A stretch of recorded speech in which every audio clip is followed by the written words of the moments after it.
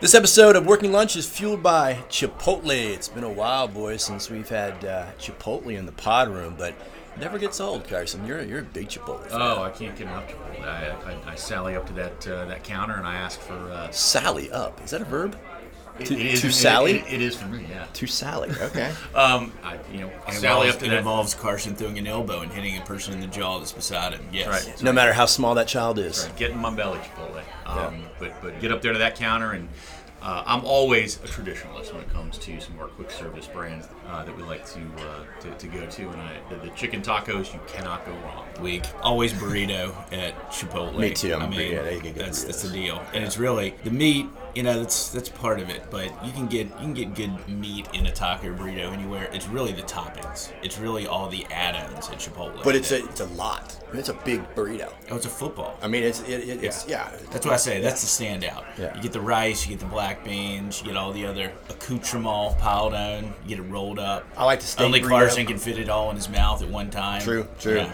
I like the steak burritos, and it's big with my kids. They love Chipotle. So Chipotle was the golden child for a long time, right? And then they started hitting some road bumps, right? They started taking out their gun and shooting themselves in the foot at every possible turn. They had their big food safety problems that seemed to linger on. Then they had, even prior to that, the whole thing that they were GMO free when there was no way in the world that anybody could be GMO free at that point. So they got a lot of egg on their face about that. But it appears, for a variety of reasons, that they have gotten their act together, and they are back to making money and back to, use your term, Carson, to being the darling again. In fact, exponential increase in, I think the Wall Street Journal has a chart that compares their sales uptick with other quick service restaurants, and they have blown up. I do seem to remember that they hired a bunch of execs from other QSRs, like from Mickey D's and some others that probably brought some quality control in place. But yeah, they are back in the driver's seat. And they got the public affairs game. They quit saying and doing colossally stupid things outside the four walls, and they got that game in place. And you think they're primed for the future because of delivery?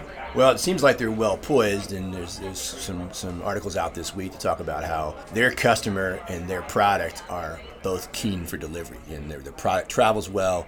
Their core target customer is in that delivery mindset. So in recognition of Chipotle making a epic comeback, Chipotle is our lunch this week in the pod room. Delicious. Let's do the show. Can I help you? We need to talk about your flair. I think I'm gonna have to go supersize. We need a political revolution. And we will make America great again. From the home office of Align Public Strategies in downtown Orlando, Florida, this is Working Lunch. Coming up on the podcast, the Little Big Burger that could and the union that couldn't. Little Big Burger won their high-profile election this week, giving a big loss to the International Workers of the World local that was trying to organize the chain. We'll discuss what this means to the broader labor movement and what other brands can learn from the tactics employed by the company to repel the union. And Coke and Pepsi have set a new course in the packaging conversation and parted ways with one of their key trade association allies. We'll take a look at why they went down this path, what impact it has on the issue, and what that means politically for restaurant and retail brands going forward. And the labor community is beginning to coalesce around a new bogeyman, private equity, and the effect it has on business models, workers' protections, and other issues. While focused now on the retail space, could restaurants be far behind? We'll kick that around. We'll talk about those stories and wrap it up with a legislative scorecard.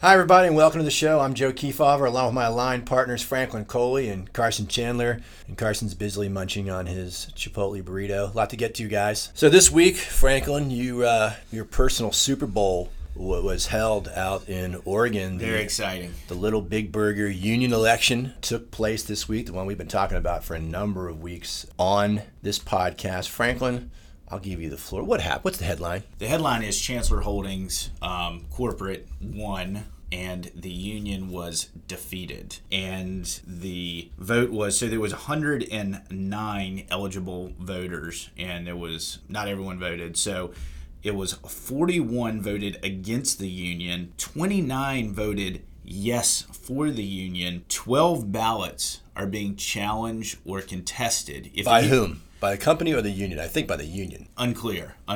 But yeah, you would expect by the union, if you add 12 to 29, you get 41, which would equal in a tie. Tie goes to the employer. The employer. Right. So here's the other thing that's hanging out there. The union has been arguing and has filed unfair labor practice complaints that a number of union organizers in these locations have been fired over the weeks coming up to this. So theoretically, that would be a couple more votes. So here's how the process works from here. Right now, no union, done deal. But the union has until the end of the month, end of July, to contest the election. And if the NLRB finds that there are grounds for contesting the election, they can potentially have a redo election. My guess is that the unions would not want to do a redo. And you listed it, 109 employees. That means over a quarter, almost a third of the entire employee base did not participate. So those are people that are not interested in a union. So if you assume that if a third of the staff did not participate, they're not in favor, right? And you add that means basically 2/3 of the body collected is not in favor of a union. So if the unions want to force that outcome again, I doubt they go down that road. Would be my guess, but yeah. Well, and the calculus they all have to run through is, and yet again, this is all the units in the state of Oregon versus the few locations where they had a lot of support. And so, yeah, they may not want to run again. The deal is they cannot file another union election petition for a year. So there's a year cooling off period. So essentially, they'll have to wait a year, right, to redo this, or they can try to rerun the election now. So the company won. So what's the learning? What did the company do? What do other companies and bigger brands take away from this? What's the learning that they can incorporate in terms of their own thinking that Little Big Burger's leadership did here? Little Big Burger took the absolute polar opposite approach from Burgerville, which, as we know, the same union successfully organized. I think it's 5 locations. It was 1 location, then 2 locations, and 3 locations. And that's the approach that they were taking to Little Big Burger. They were running the exact same playbook. Burgerville, by comparison, said, oh, yeah, come on in. We'll have a union election. We don't care. Whatever the employees decide. Chancellor Holdings, Little Big Burger from the get-go was like, absolutely not. We're not in favor of this. And they very aggressively used every kind of tool in the toolbox to win this election, whereas Burgerville got caught in this middle ground where they were trying to give in some things and work with the activists, and then in others they weren't, and they still got characterized as being anti-union, but they were much more accommodating. Chancellor Holdings from the get-go was on the offense. I don't know who ran their campaign. Bullard Law has been quoted as being a part of this and representing them in front of the NLRB. Whoever ran their campaign ran a heck of a campaign. If you just consider the fact that the company filed the election petition instead of the union, defining the bargaining unit and getting on the front foot in a proactive, aggressive posture, that alone, when you look at the vote count, probably made the difference. And I'm sure there were 100 other tactical decisions along the way. But that is a not oft used tactic. It was only used around 50 times last year. Obviously, it's never been used in the restaurant industry. And so to employ that tactic in others is just a whole different campaign when you contrast it against Burgerville. So if you want to win one of these elections, you need to be looking, and you're in the quick service industry, and particularly if you're running up against the Wobblies in the Pacific Northwest, you need to look at the Little Big Burger playbook, and you want to be following that playbook rather than the Burgerville playbook. Franklin, one of the things that stood out to me was the mail-in ballot process. The company had originally suggested that voting be held in an old abandoned U-Haul warehouse, I think, and it'd be a kind of an in-person voting. And it was an ambush election. It was essentially 7 days. Make it real quick. Yeah. And it was the union themselves that said, no, let's stretch this out. And the union kind of reversed their tactics from the whole card check area where they wanted to have shorter election processes. And they said, no, let's stretch it out a little bit and let's do it by mail. And I think, you put it through the lens of the old card check conversation. Unions wanted the ability to look their fellow worker in the eye, and there was that kind of unspoken potential intimidation. And, you do it in the privacy of your own home, you kind of vote your heart more. And I think maybe, and it's just my humble opinion, maybe that kind of backfired. Maybe that actually played in the employer's favor. Yeah, and yet again, kind of speaking to Little Big Burger, Chancellor Holdings' general approach and how they came at this campaign, they threw them off their game. This is not the election they wanted to have. This is not the bargaining unit. You want an election? Let's do it right now, right here. And they weren't prepared. And with all these restaurants, which you haven't organized yet, not just the one restaurant you want to cherry pick, right? The one bargaining unit you want to cherry pick. And so it totally threw them off their game, and clearly the result speaks to that.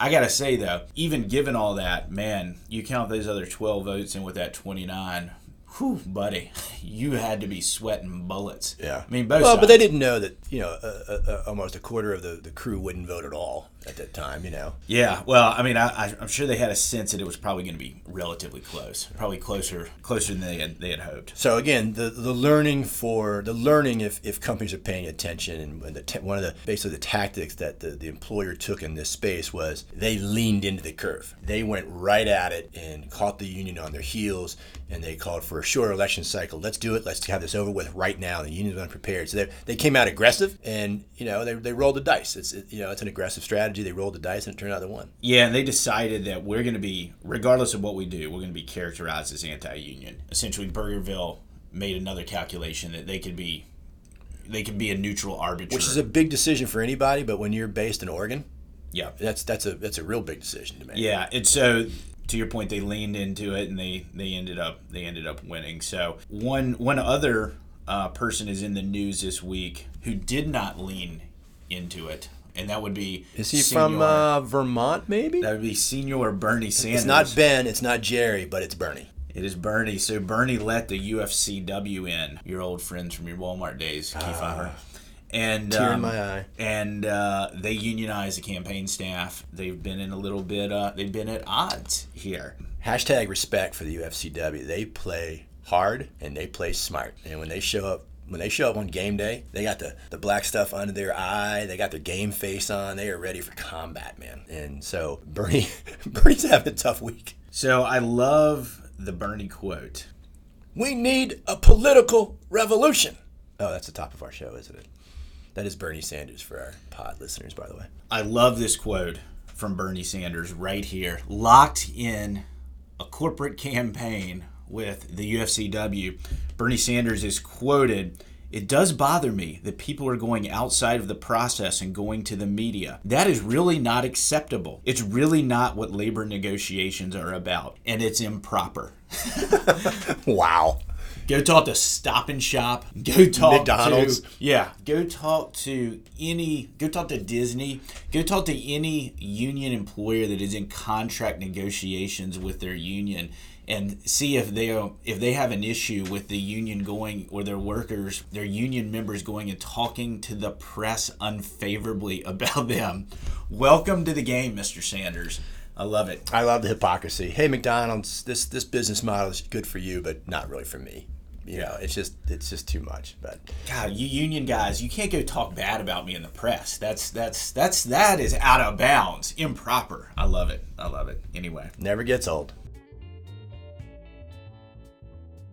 So, gentlemen, this week, some big news out of some major American brands that are important supplier partners to the restaurant industry. Both Coke and Pepsi have made a decision in the sustainability space where they are dropping out of one of their key packaging trade associations, the Plastics Institute, and making some changes to their business model with regard to the packaging and getting rid of non-recyclable and non-compostable products in a very aggressive time frame, I believe, Franklin, until 2025. Kind of big news, and the bigger picture is this choice that companies on a number of different issues are navigating, whether, which arena to play in. Do they play in the arena of, all right, we're going to adjust the way we do business and get out ahead of this, or are we going to stay in the arena, in the octagon of public policy and fight this to the bitter end, to the end? And I think Coke and Pepsi, both seeing the writing on the wall and where this issue was going over the next 5 or 10 years, said, we know how this ends. It's going to be bloody and painful.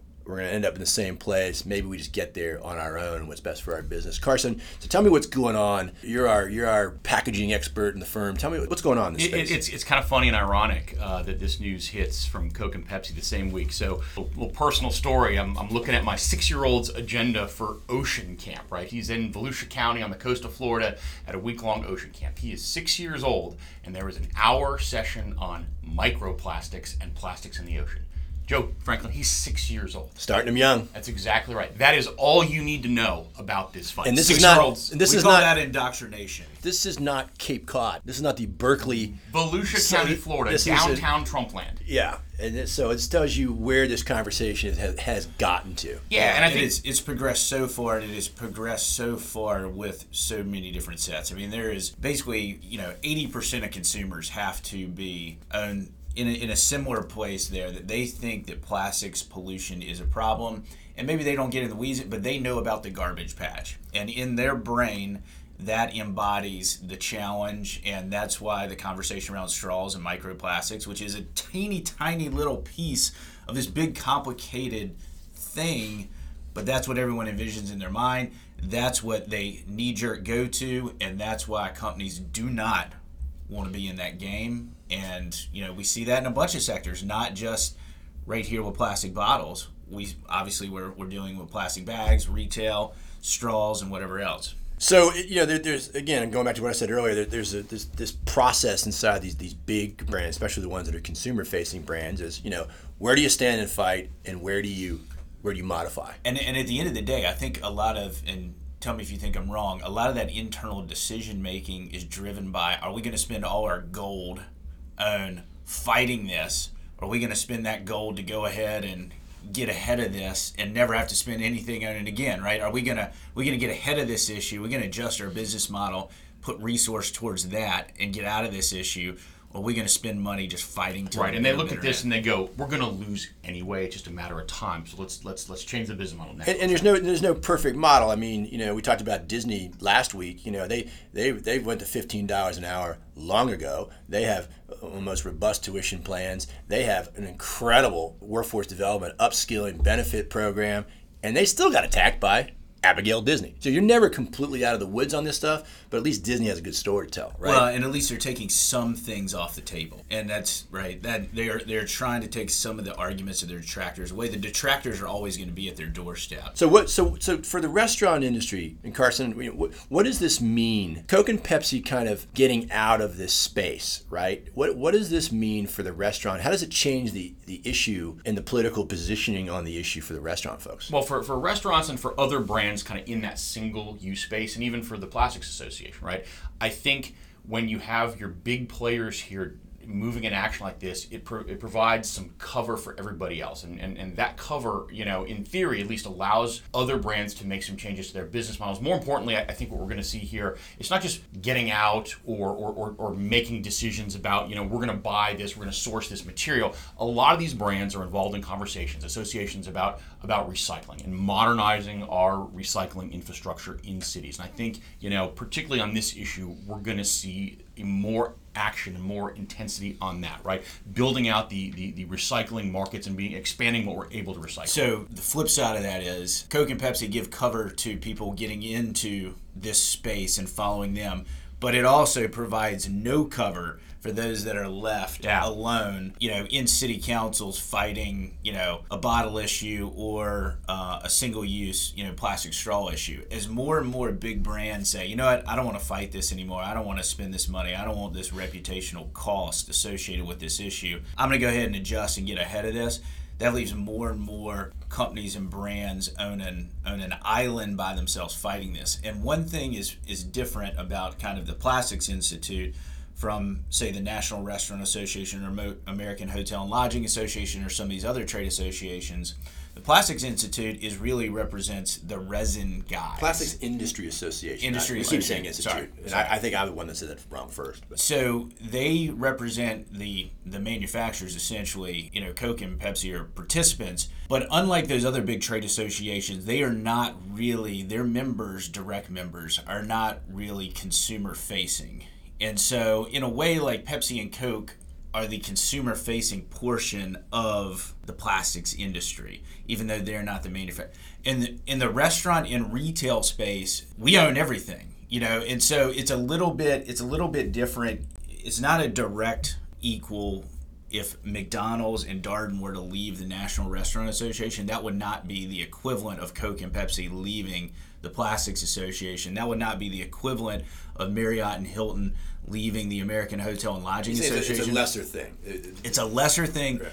but it's still important because they are the public face of this issue. They're the only brands that people know. They carry the torch. And so if you start looking at kind of comparisons, and we were doing this today, if you compare American Hotel and Lodging Association and how the hotels recently handled the panic button issue, where they saw this issue and they're losing it. They were losing it everywhere, and unions were putting it in the ballot as a Trojan horse to embed collective bargaining agreement, essentially component parts, into law. And they said, you know what, we're taking this off the table. We are taking this off the table as a weapon for the unions to come after us. And they all stood on stage with folks from the Time's Up movement to say, we're getting ahead of this, we're adopting panic buttons.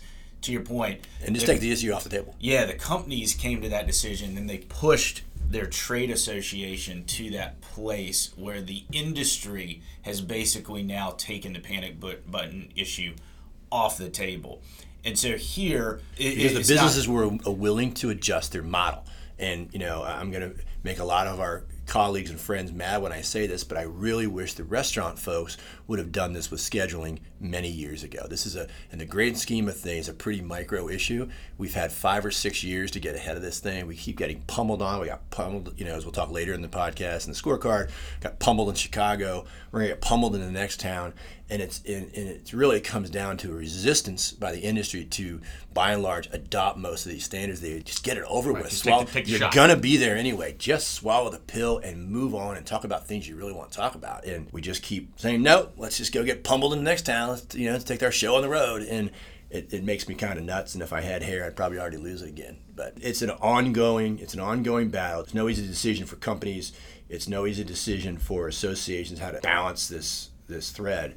But I think what it speaks to is the power of activists, and in this case we're talking about recycling, and Greenpeace, environmental activists, but it could be labor activists, it could be all kinds of, to eventually bypass the legislative process and change corporate behavior. Right, force them to the table. Go outside the governmental and force corporate behavior. And I think the social media and the interaction that the shrinking of the space between NGOs and average citizens and customers and consumers makes that more the norm than the exception, and going forward more and more the norm. And I think it's a way companies are going to have to understand how to process what's real and what's not, what's legit and what's not, but how do you incorporate this stuff in your business model to get ahead of these things?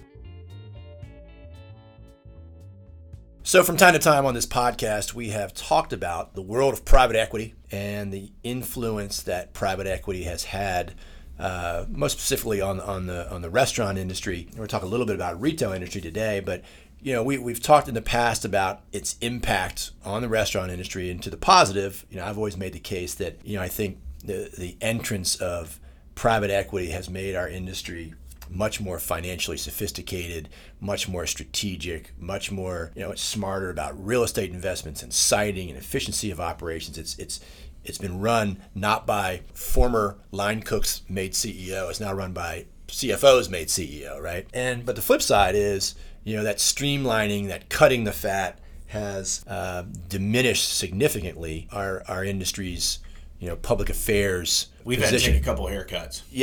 Yeah, I mean, absolutely, we have, but we have a lot fewer dollars being allocated toward political outcomes, a lot fewer actual humans being dedicated to political outcomes, and private equity has a big role in that as they've streamlined all these companies and gotten all the non-revenue producing quote-unquote fat out the door. This is a little different. So private equity is now kind of starting to get into the political debate because some unions are starting to target private equity. And they want to drag them there, it looks like. Yeah. So Franklin, walk us through what's going on there. Yeah, and the other dynamic I would say is it seems like we have less companies going public these days, particularly in the retail space, and more private equity money kind of sloshing around, helping finance some of these operations. So that's another kind of dynamic. And why do companies are not going public as often now? Because it's a real pain in the rear. I mean, you got to make a lot of disclosures.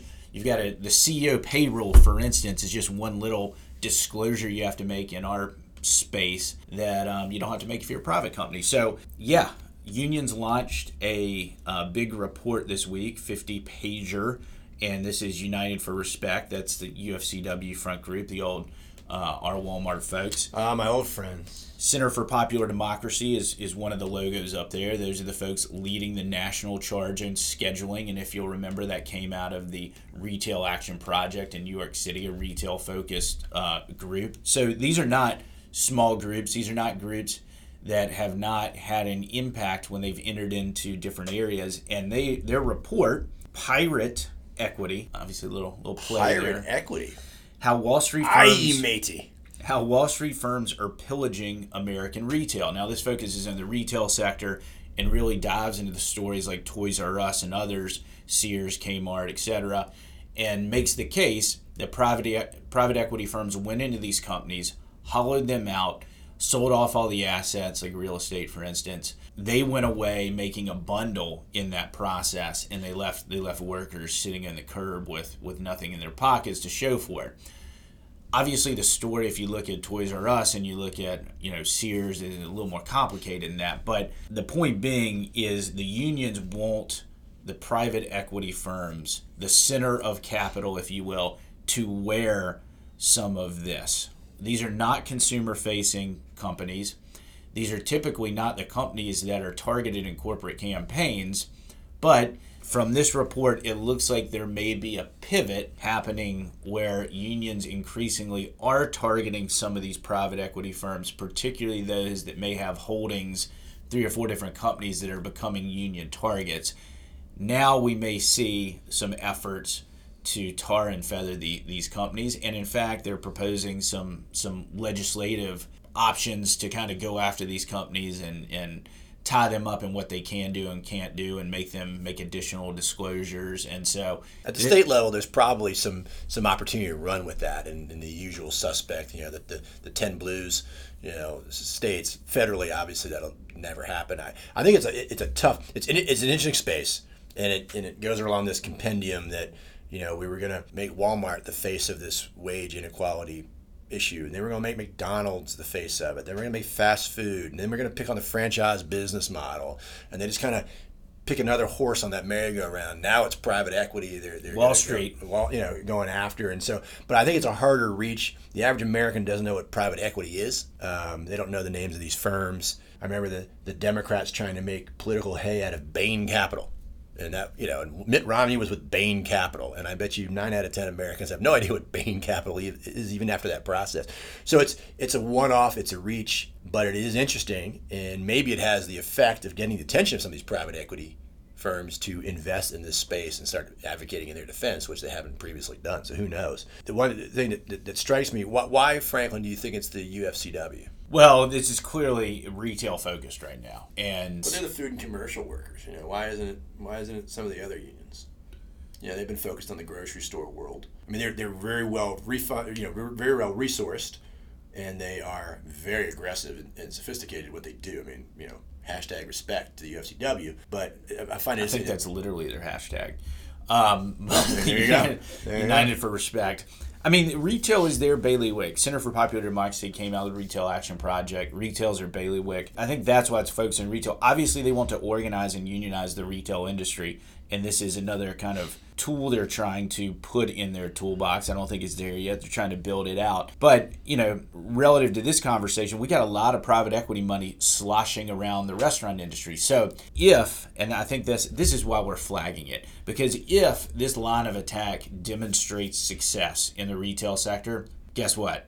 We're going to see it in the restaurant sector. Right. And I don't know, to your point, I don't know that this is proven effective yet, but it looks like they're committing, at least in the near term, to try to make this work in this space. The AFL-CIO executive pay report on CEO compensation, they've been doing that thing for like 15 years. And just now have we got this SEC rule in effect where we have disclosures on CEO pay. And just now is that starting to really have some effect and impact. And I don't think any companies are unionizing tomorrow because of the CEO pay disclosure, but it adds another bullet and talking point in their corporate campaigns. And this is just another tool that's out there that may prove useful in the future. And I do think the unions are politically organized enough that they can go to California and New York and get legislation through the process that kind of harasses these guys in those states, and you do that. Get AGs involved. And so there is a formula that they don't have to run some massive bill through Congress. They'll avoid Congress like they always do. Go pick off a couple states, go pick off a couple AGs, and then those firms have a problem on their hand. So it's not a leap. It's not a leap. So it's a good issue to flag, and folks need to kind of watch, and we'll be watching for them. It's time for the Legislative Scorecard, where we go around the country and update you on the latest legislative and regulatory developments. As always, we start with wages, but instead of going to the D.C. bubble, we're staying in our own little bubble here in Florida. Mm-hmm. Franklin, what happened? Yeah, so the $15 an hour minimum wage measure here is basically they have the signatures, expect this thing is going to the ballot, and I think there's a good chance it's going to pass. So, we'll keep updating you as there's little developments along the way, but as we've known for a while, because John Morgan, the Orlando trial attorney who's been doing this initiative, has done others before. Just did the medical marijuana initiative that took 2 times in 5 or 6 years, but he got it done. He knows how to do it. So they've got about half the signatures they needed verified, but they got much more than they need in the pipeline waiting to be verified. So they crossed the 1 million signature threshold this week. They need 750,000. They are over 1 million signatures. Probably all the exact same people that signed the medical marijuana initiative. What was it, 2 years ago? So. This thing's going to the ballot, I think we can safely assume. Speaking of the ballot, going across the country, the home of Ore-Ida, Idaho. A hotbed of labor activism. A potato bed. Yeah, Idaho. So activists there, Or a hot potato. I keep going all day. Yeah, please don't. Okay. So we... a little lower signature threshold in Florida, which is 750,000. It's 55,000 in Idaho. It is spread out over, I think, like 18 legislative districts, so that is a little bit challenging. But anyway, activists there have collected 5,000 of their 55,000 needed. They have till the spring, so they're on their way.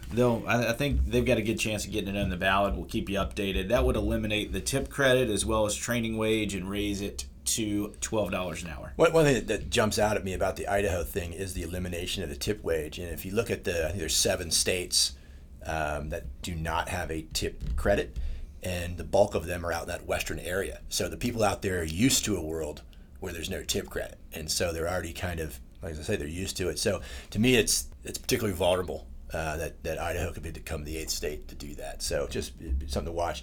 And Franklin, has any industry spent more time talking about a town smaller than Emeryville, California? It was like wasn't it the first town to go to 15 way back when? Back in the day? I think Seattle beat it to 15. Okay. But God, it seems we talk about Emery. So what are we talking? Why but not to be outdone, they zoomed past. So Emeryville is the highest minimum wage in the country at $16.30. The city was concerned that the small number of restaurants in the small Bay Area city would go out of business.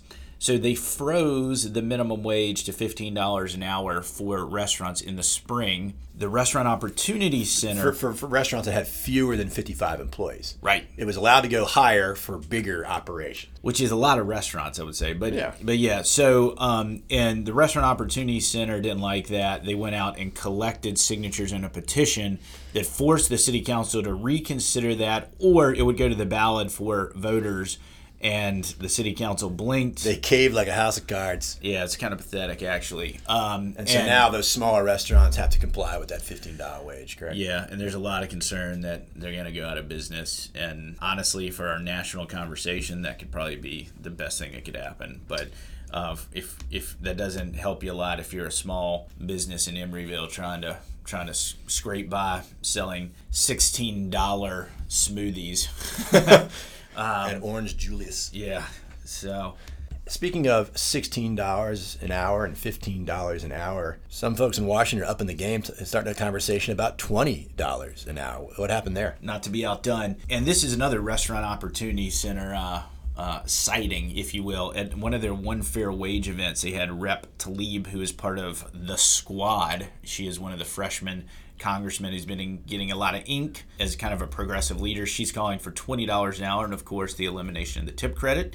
So maybe we have a new marker. I will say this too, just tracking back to Emeryville. There was a Wall Street Journal, I don't know where it appeared, but it looked like a cover story, like at least a business section cover story on Emeryville this week. I mean, it was a big layout on Emeryville. So, these little case studies, exactly drive a lot of the conversation. Exactly what it's been, a case study.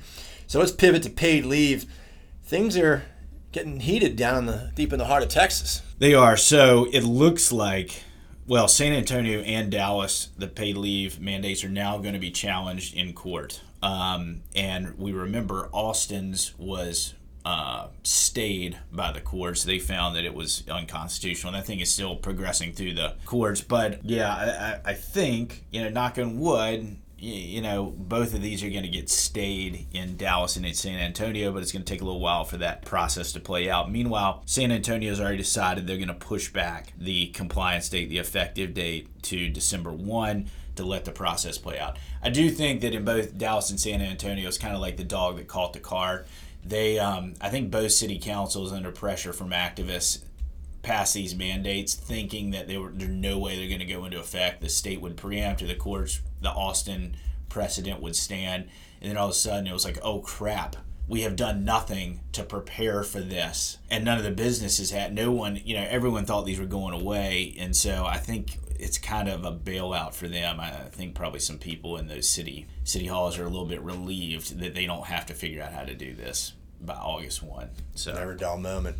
But people that know how to do paid leave really well are the folks out in Oregon, and that bill that established 12 weeks of paid family leave that we've been talking about for a while was finally signed by the governor. It was a pro forma. We knew that was going to happen, but it's finally on the books. So that's done deal. Right just south of Oregon in California, this dynamics case that we've been following forever with the gig economy. A little bit of activity this week in the court of law. I like to pronounce it Dynamex, but there is some debate as to what is the correct pronunciation. I think we've had that debate. The lawyer that was on that talked about it called it Dynamics. He did. So I'm tired of talking about this. I really am. No one's forcing you. So essentially what's happened now is a federal appeals court that gave that decision, handed down that decision, and made it retroactive, is now withdrawing that decision that it applies retroactively and is handing it to the state Supreme Court to make that determination or not. So we're in this crazy no man's land of not knowing how to comply or what's, and meanwhile the state legislature is trying to enshrine this decision that was made by the federal court, now pulled back. They're trying to enshrine it in law. So, man, just another day in California. Nobody knows what's up from down. Speaking of not knowing what's up from down, we kind of do know what's down. The city of Chicago reconciled the long pending scheduling conversation. Didn't go so well. So they borrowed pieces and parts from existing ordinances around the country, and I think there were some noticeable omissions. They're still going through the rulemaking process, so some of this still gets sorted out, but there's some challenges with it. A lot of, I think, chains have some issues with it because it essentially only applies to a small segment of the restaurant industry. Hotels basically exempted themselves out. And if you're not part of a national chain, you're basically exempted. Yeah, if you're a local independent that has, I don't know, I can't remember what the threshold is, like 30 restaurants or something. So 250 employees, fewer than 30 global locations. So if you have 29 locations, then in Chicago, right, then you're exempted. So anyway, pretty standard stuff otherwise. 10 days advance notice. You can't change it, within that time period without having to pay penalty pay, which is 1 hour. And then within 24 hours, if you change it, you have a higher rate. So that's the thrust of it. It does not prevent workers from kind of shift swapping. There is no voluntary standby list specifically written out in the legislation like is in place in Oregon. Essentially, people are assuming there's a de facto voluntary standby list in that you can shift swap. But the problem is those shift swaps have to be documented, so essentially you have to, it's a huge record-keeping requirement every time you swap a shift or every time you bring someone in and they agree to come in, essentially a de facto voluntary standby list that has to be documented and approved by the worker and the manager. And so, there's a record-keeping issue here that's probably a little more intensive than in some other jurisdictions. This was happening one shape or another.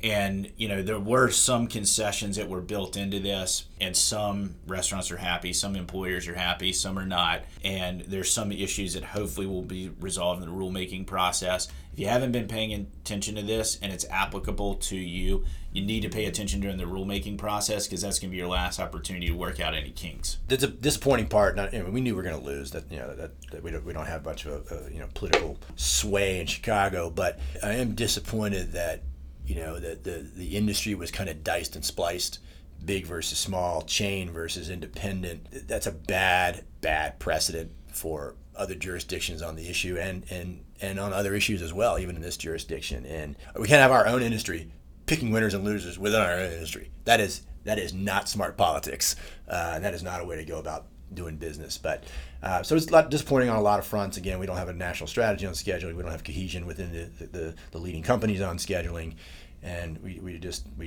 don't have our act together. We're going to continue, and we're going to go on next town and lose there too. So a little disappointing outcome there.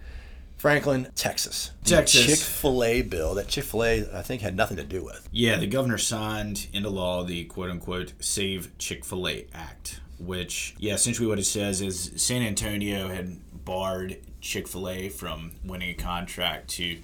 in their airport. Yeah, be in the airport, due to Chick-fil-A's stance on social issues. That was their reasoning. And so this protects companies, that make decisions based on religious beliefs. And, if you're Chick-fil-A, I'm not sure you welcome your brand being hijacked for what will be viewed by the LGBT community, I suspect, as an anti-LGBT bill. And so, unwittingly, unknowingly, and Chick-fil-A got their brand kind of dragged into this, and they've become the namesake of this quote-unquote religious freedom bill. That's generally not where brands want to position themselves.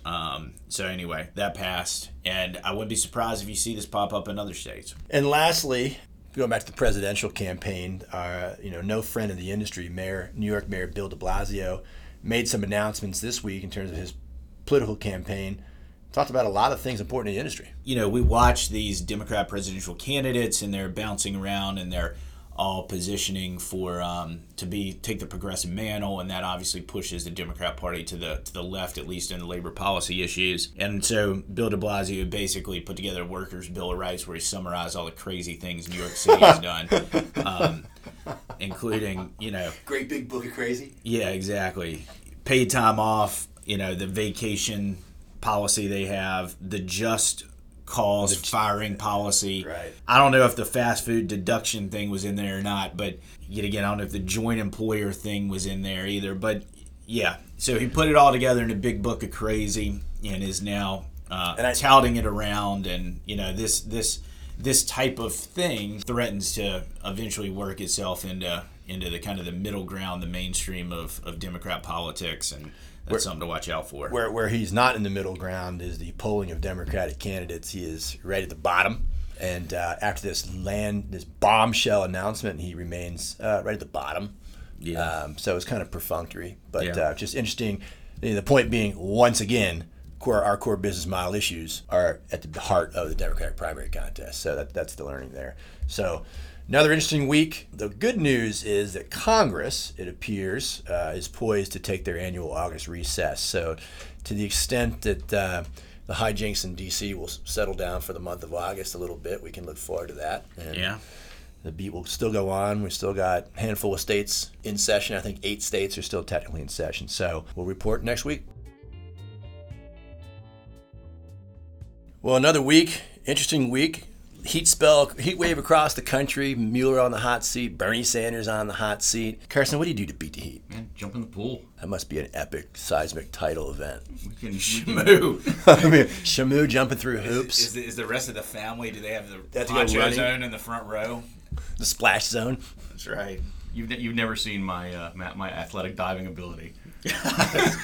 I feel like we need to take a little line field trip Friday afternoon and watch you pull off some dives. If any of our pod listeners want to come to Orlando and watch Carson dive into the pool, it's worth the trip. Franklin, are you gonna have a good weekend this weekend? Not as good as Carson. All right, we'll see y'all next week.